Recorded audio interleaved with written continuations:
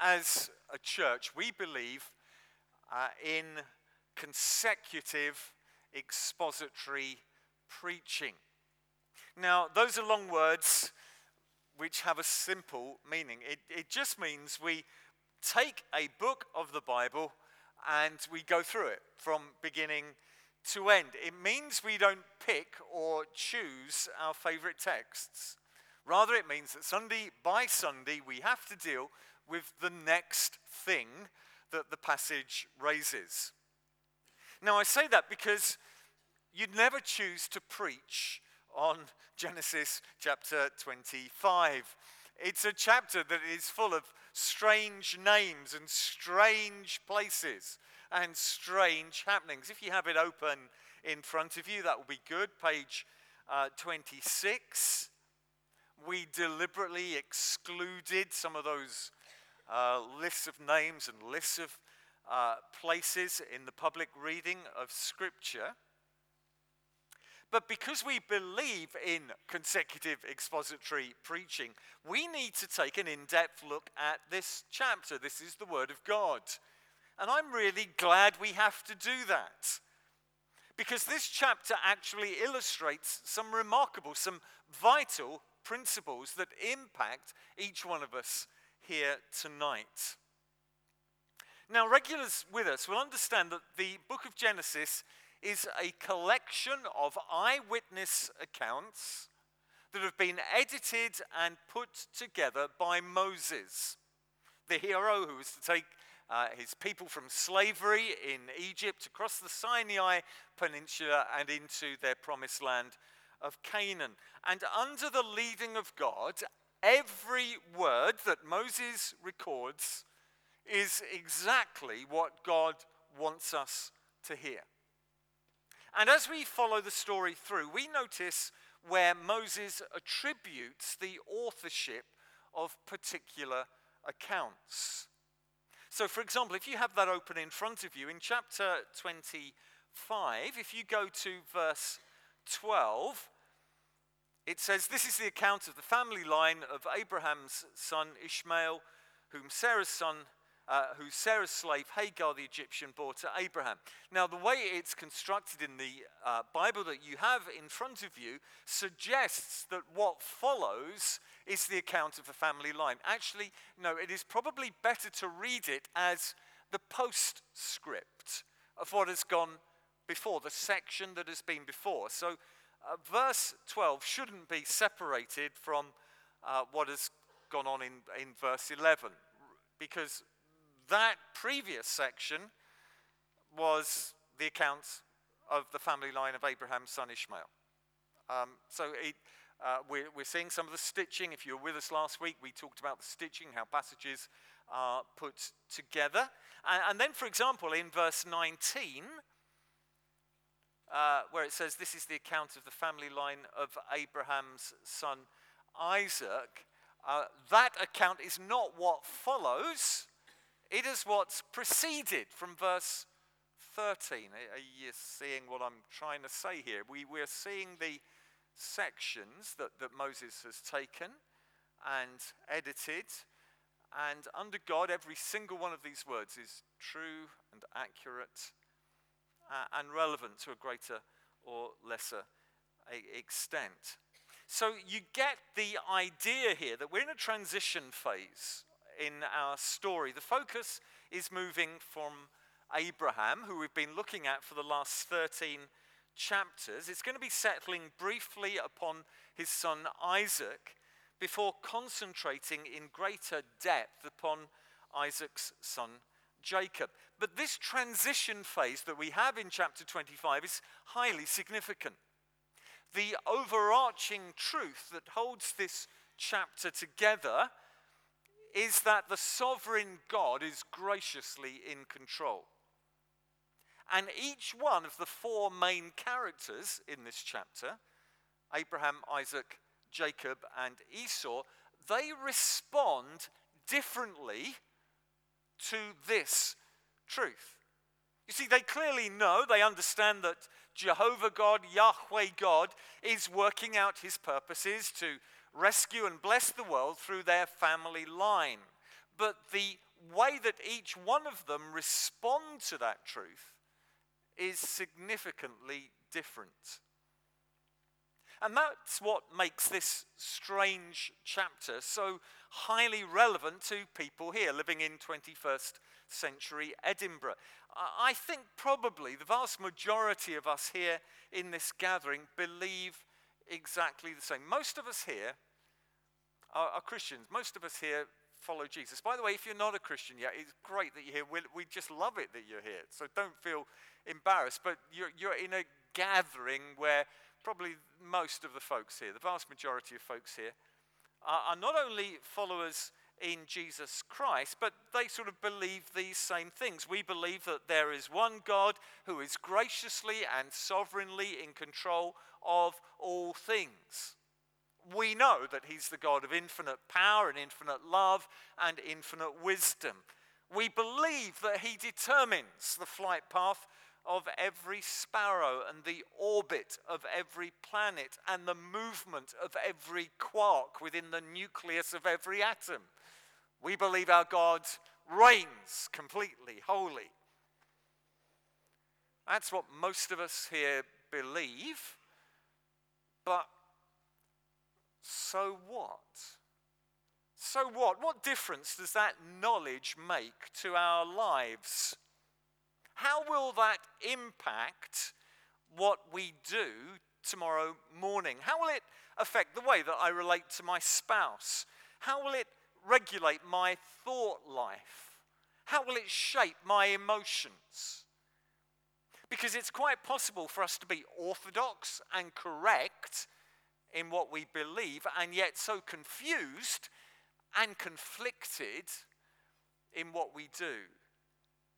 That's why we need to spend some time looking at and evaluating the responses of the four main characters in this chapter. So we're going to start with Abraham, and I've called this Abraham Delights. Abraham Delights. We read this in verses 7 to 8 of Genesis 25.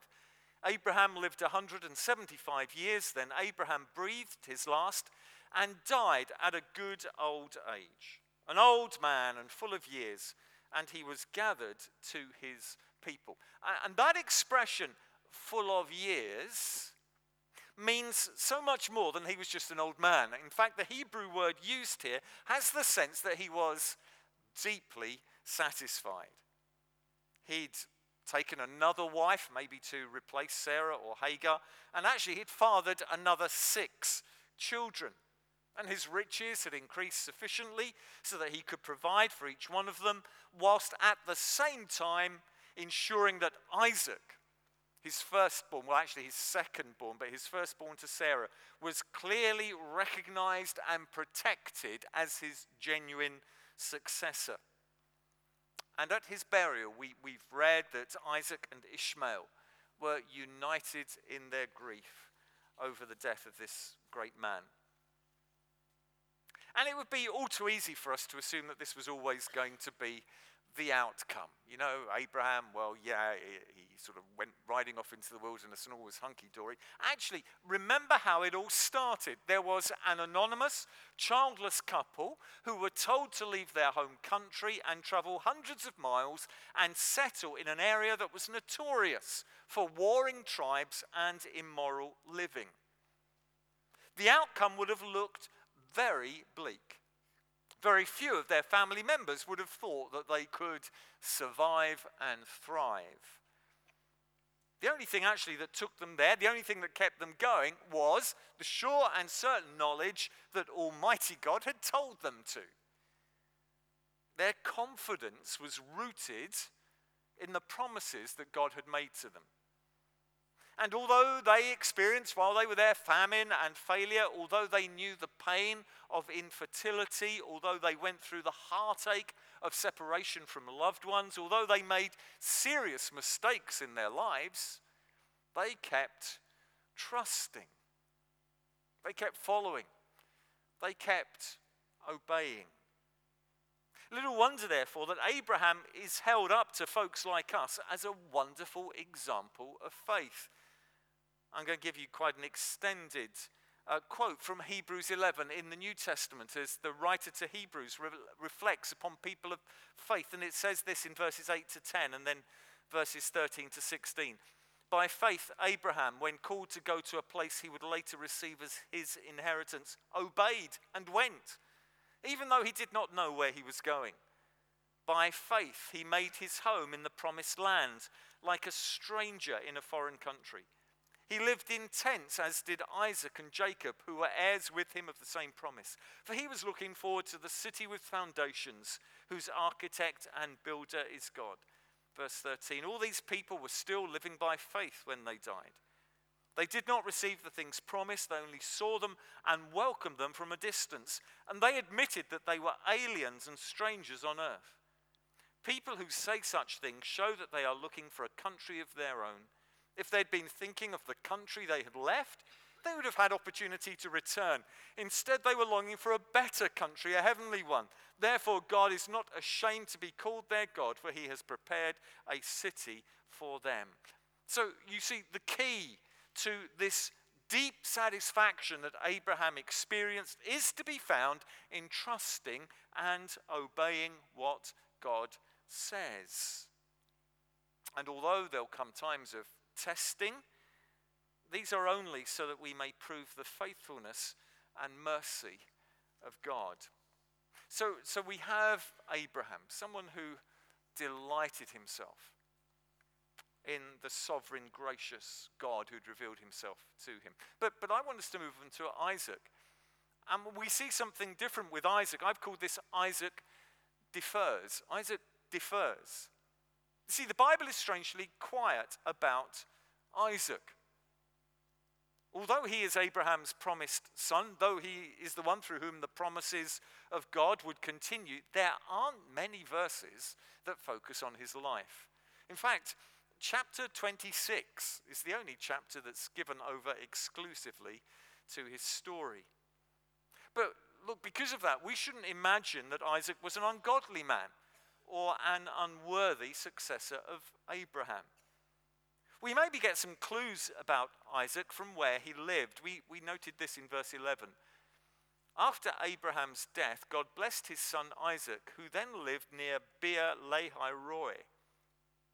And in the previous chapter, it confirms that this is the place where Isaac had established his home. Genesis 24, verses 62 to 63. Now Isaac had come from Beer Lahai Roi, for he was living in the Negev. He went out to the field one evening to meditate. So he's living in this place with this strange name, and it all begs the obvious question. Why did he live there? I think it could well be to do with the fact that this was the place, Beer Lahai Roi, where Jehovah God met with Hagar when she was running away from Sarah. And at that place, God gave her special promises about her future. Let me take you back to Genesis 16, verses 13 to 14. She gave this name to the Lord who spoke to her. You are the God who sees me. For she said, I have now seen the one who sees me. That is why the well was called Beer Lahai Roi. It is still there between Kadesh and Bered. So it's quite likely that this place was especially known as a significant spot. It was a place where God had revealed himself, made himself known, and no doubt some form of altar would have been erected there.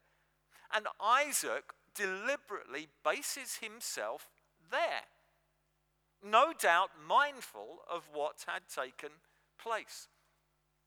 And the very fact that Scripture records him as meditating at that place emphasizes the spiritual nature of this man. You see, it seems he's very conscious of his family history. He's very aware of the promises made to his father. And remember, this was the guy who had this amazing experience on Mount Moriah, in which he allows himself to be bound as a sacrifice, where his father was about to kill him, and only then was he substituted at the last moment by a ram which had got caught in a thicket nearby. And no doubt that had profoundly shaped his thinking. It would have done for you if you'd been through something like that. And it would appear that he's also very conscious of the fact that God is in control. He knows nothing can thwart God's purposes, that God will achieve all that he determines. But there's information in chapter 25 that suggests that Isaac had not fully grasped the role that he plays within God's sovereign purposes. It seems to me that Isaac is unnecessarily passive in the way that he responds to God. Let me try and illustrate what I mean. See, verse 20 tells us that Isaac was 40 years old when he married Rebekah. We're also told that, like Isaac's mother Sarah, Rebekah was infertile. And it was only when Isaac prayed to the Lord about the situation that Rebekah fell pregnant with the twins. Now, this all sounds entirely reasonable. It's only when you get to the end of verse 26 that you realize there is more to this than meets the eye. That second part of verse 26. Isaac was 60 years old when Rebekah gave birth to them. 60 years old. So the implication is that for 20 years, Isaac had not prayed about that situation. The probable reason being that he was so convinced that God would keep his word that he didn't need to do anything himself. And this may be the way that some folks here think. You have a very high view of the sovereignty of God, and that's right, and that's good. But you think, therefore, that you have nothing to do except stand back and admire God's power at work. You almost think it's presumptuous to imagine that you would have any part to play. You see little point in praying. Because you know that God won't change his mind, and evangelism is sheer presumption. In other words, your view of the sovereignty of God makes you a passive onlooker rather than an active participant in the purposes of God. In today's theological terms, you would be described as a hyper-Calvinist, someone who pushes the teaching of John Calvin beyond what was ever intended. Whereas the opposite position is described in our third point when we come to look at Jacob. And we've called this Jacob devises. Jacob devises. See, Isaac and Rebekah, they fell pregnant with these twins, and they discovered what many parents learn through painful experience, that though they had twins, and maybe you think when you have kids that they're going to be very similar, and you think, the whole DNA thing, they're just going to have the same character, and it's going to be, hey, one of the things you discover as a parent is that you can have kids and they could be completely different. And that certainly was this situation here, not just in appearance, but also in personality. Esau, the one who came out first, was covered in red hair and had an outgoing playboy type of personality, whereas Jacob was smoother skinned, quieter, more domesticated. Esau was a hunter, which actually in itself was an unnecessary occupation for a nomadic family. That we maybe have just glossed over the fact that he was a hunter. Look, they were a nomadic family. They had herds. If you wanted to eat an animal, you had an animal. You would take it and you would kill it. You didn't go out and hunt for it. You didn't have to do that. But that's what Esau did. Whereas Jacob seemed to be more aware of their responsibilities to manage that household community. And it would certainly seem that Jacob was aware of a prophecy that God had given his mother at birth. She was told that it would be the younger son, Jacob, through whom God's promised line would run, and not, as was culturally expected, the older boy, Esau. And quite probably she'd shared that information with Jacob. But it wasn't a case of like father, like son. You see, Jacob wasn't passive like his father Isaac. He wasn't waiting around for God to drop an answer in his lap. No, he was an activist. He was a mover. He was a shaker. He wasn't going to hang around for things to happen. He was going to grab hold of the agenda and he was going to make things work for himself. So we read the story that when Esau comes in from the country, feeling very hungry and wanting food at that moment, Jacob sees his chance. He's cooked some red stew. And he offers it to his brother in exchange for his birthright. Now, the birthright in those days was a transferable legal right that belonged to the eldest son.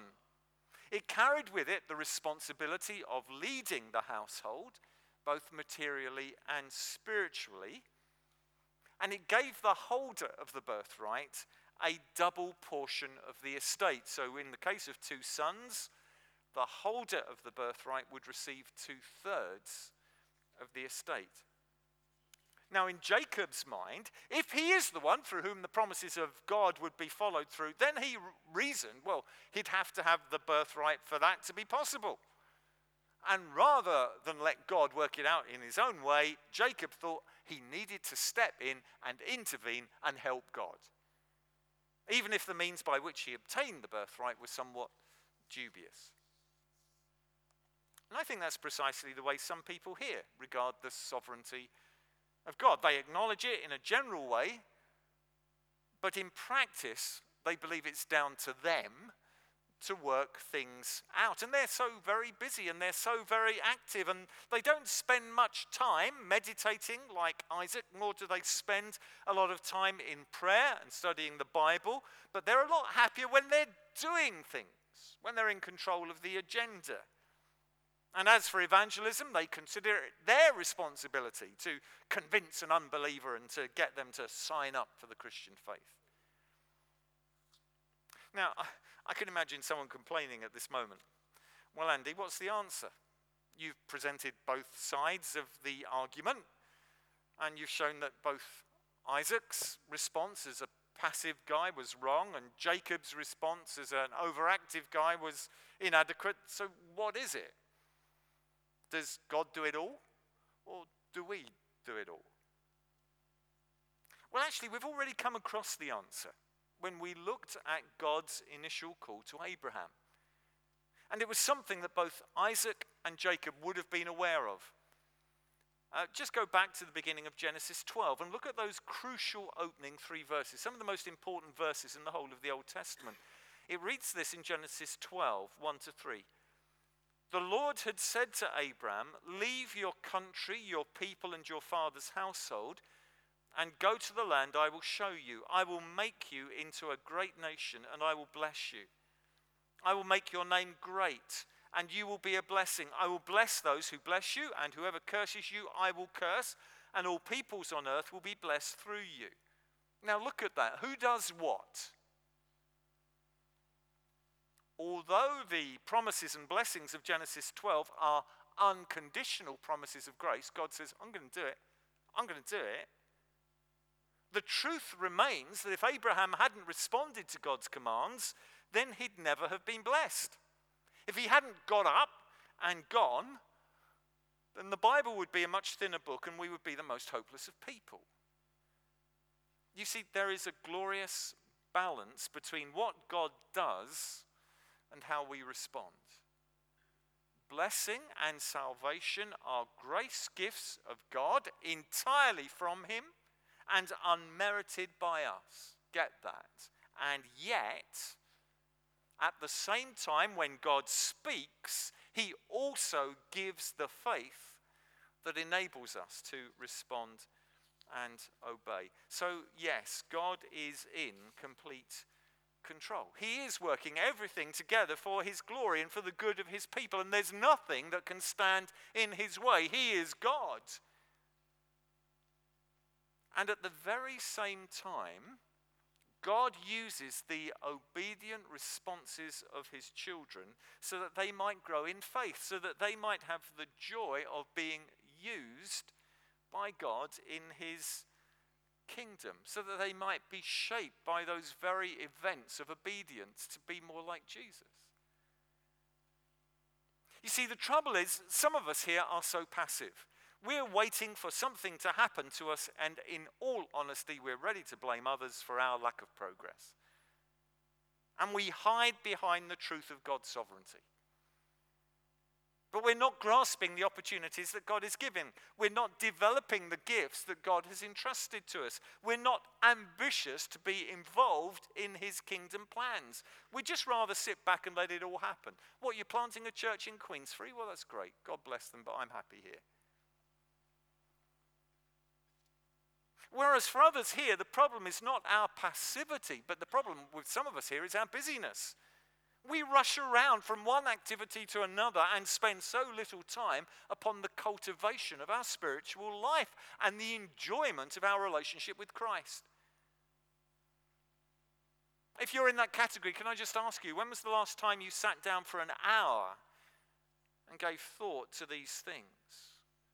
An hour when you prayed, an hour when you meditated, an hour when you read the Word of God or other works that would have been useful to you.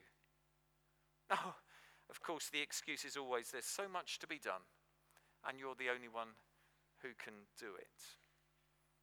See, Jacob devises. But the final category we're looking at, the fourth character that comes to us is Esau, and I've called this Esau despises. Esau despises. Now, whereas Isaac and Jacob sought to be obedient to the will of God in their different ways and maybe with an incorrect balance, Esau didn't. He wasn't bothered about being obedient to God. Now, he'd have been just as aware of the demands of Almighty God as his brother, as his father, just as aware of God's purposes for Abraham's descendants, but he chose to reject their teaching and their example. Instead, he followed his self-centered desires and passions. The writer to the Hebrews puts it like this in Hebrews 12, verse 16. See that no one is sexually immoral or is godless like Esau, who for a single meal sold his inheritance rights as the oldest son. And the clear implication from that verse is that both these characteristics were found in Esau, sexually immoral and godless. And this all fits in so well with the Esau who put his physical appetites above his spiritual opportunities.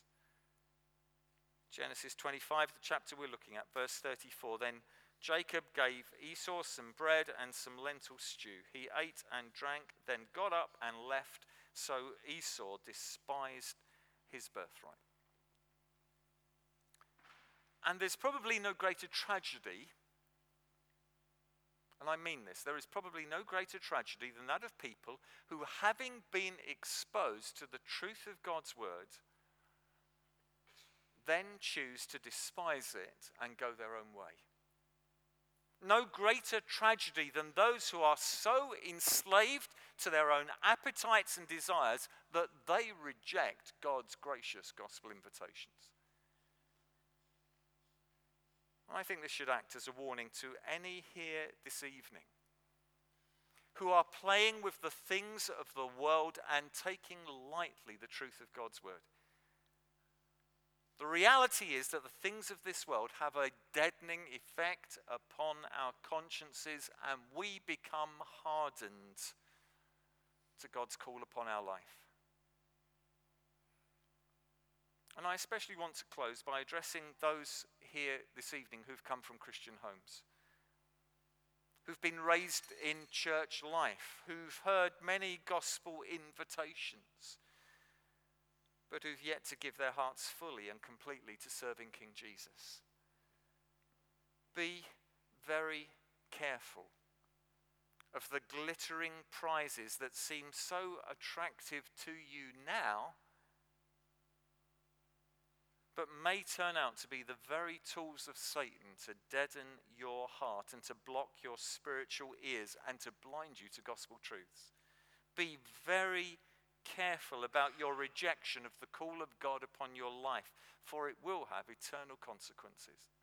There are some of you here, you've been brought up in Charlotte Chapel, probably the old building as well when you were kids, and you remember it, and your parents are Christians. Maybe Your parents are here, but you come along out of a sense of duty, maybe a sense of obligation, but you've never decided to give yourself unreservedly to King Jesus because you just think the things of this world just seem so much brighter and interesting, and your appetites go hankering after them. And can I say, some of you here, you're students, and you've come here.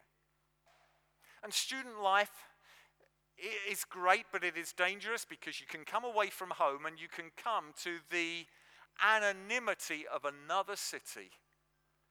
And there in that city, you are able to, and no one knows, the old peer group doesn't know, and your parents don't know, and the old church family doesn't know, and you can do your own thing, and you can go your own way, and you think you can indulge your appetites in ways that will please you, and you can, as it were, have a foot in both camp, and you can come along to Charlotte Chapel in the evening, and when you're ringing home, you said, oh yeah, it was that guy Andy, he preached too long again, but I was there, and you think your parents are going to be happy. The danger is, of course, that what you're actually into is deadening your heart. And soon, in a year or two, you will not be here. In a year or two, you'll be pursuing your appetites. You'll be going after the glittering prizes of this world. And you will be rejecting the things of God. My friends, be so careful. It happened to Esau.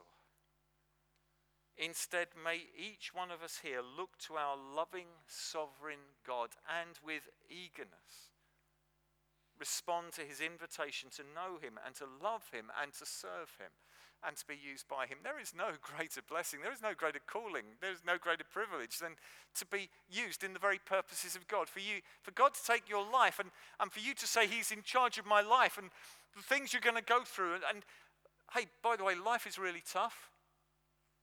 There's going to be times of tears and heartache, and God, the gracious and the good and the loving God, will take you through really tough times, really hard times, so that you might lean on him harder and might be more like Jesus.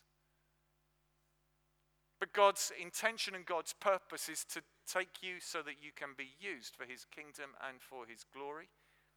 Whether that's going to be in the workplace, whether it's going to be in your home community, wherever it may be, God wants to take you up, and he's given you grace gifts that he wants you to use for his kingdom. And there is nothing more thrilling than to be involved in that and to use your gifts so God is glorified amongst his people.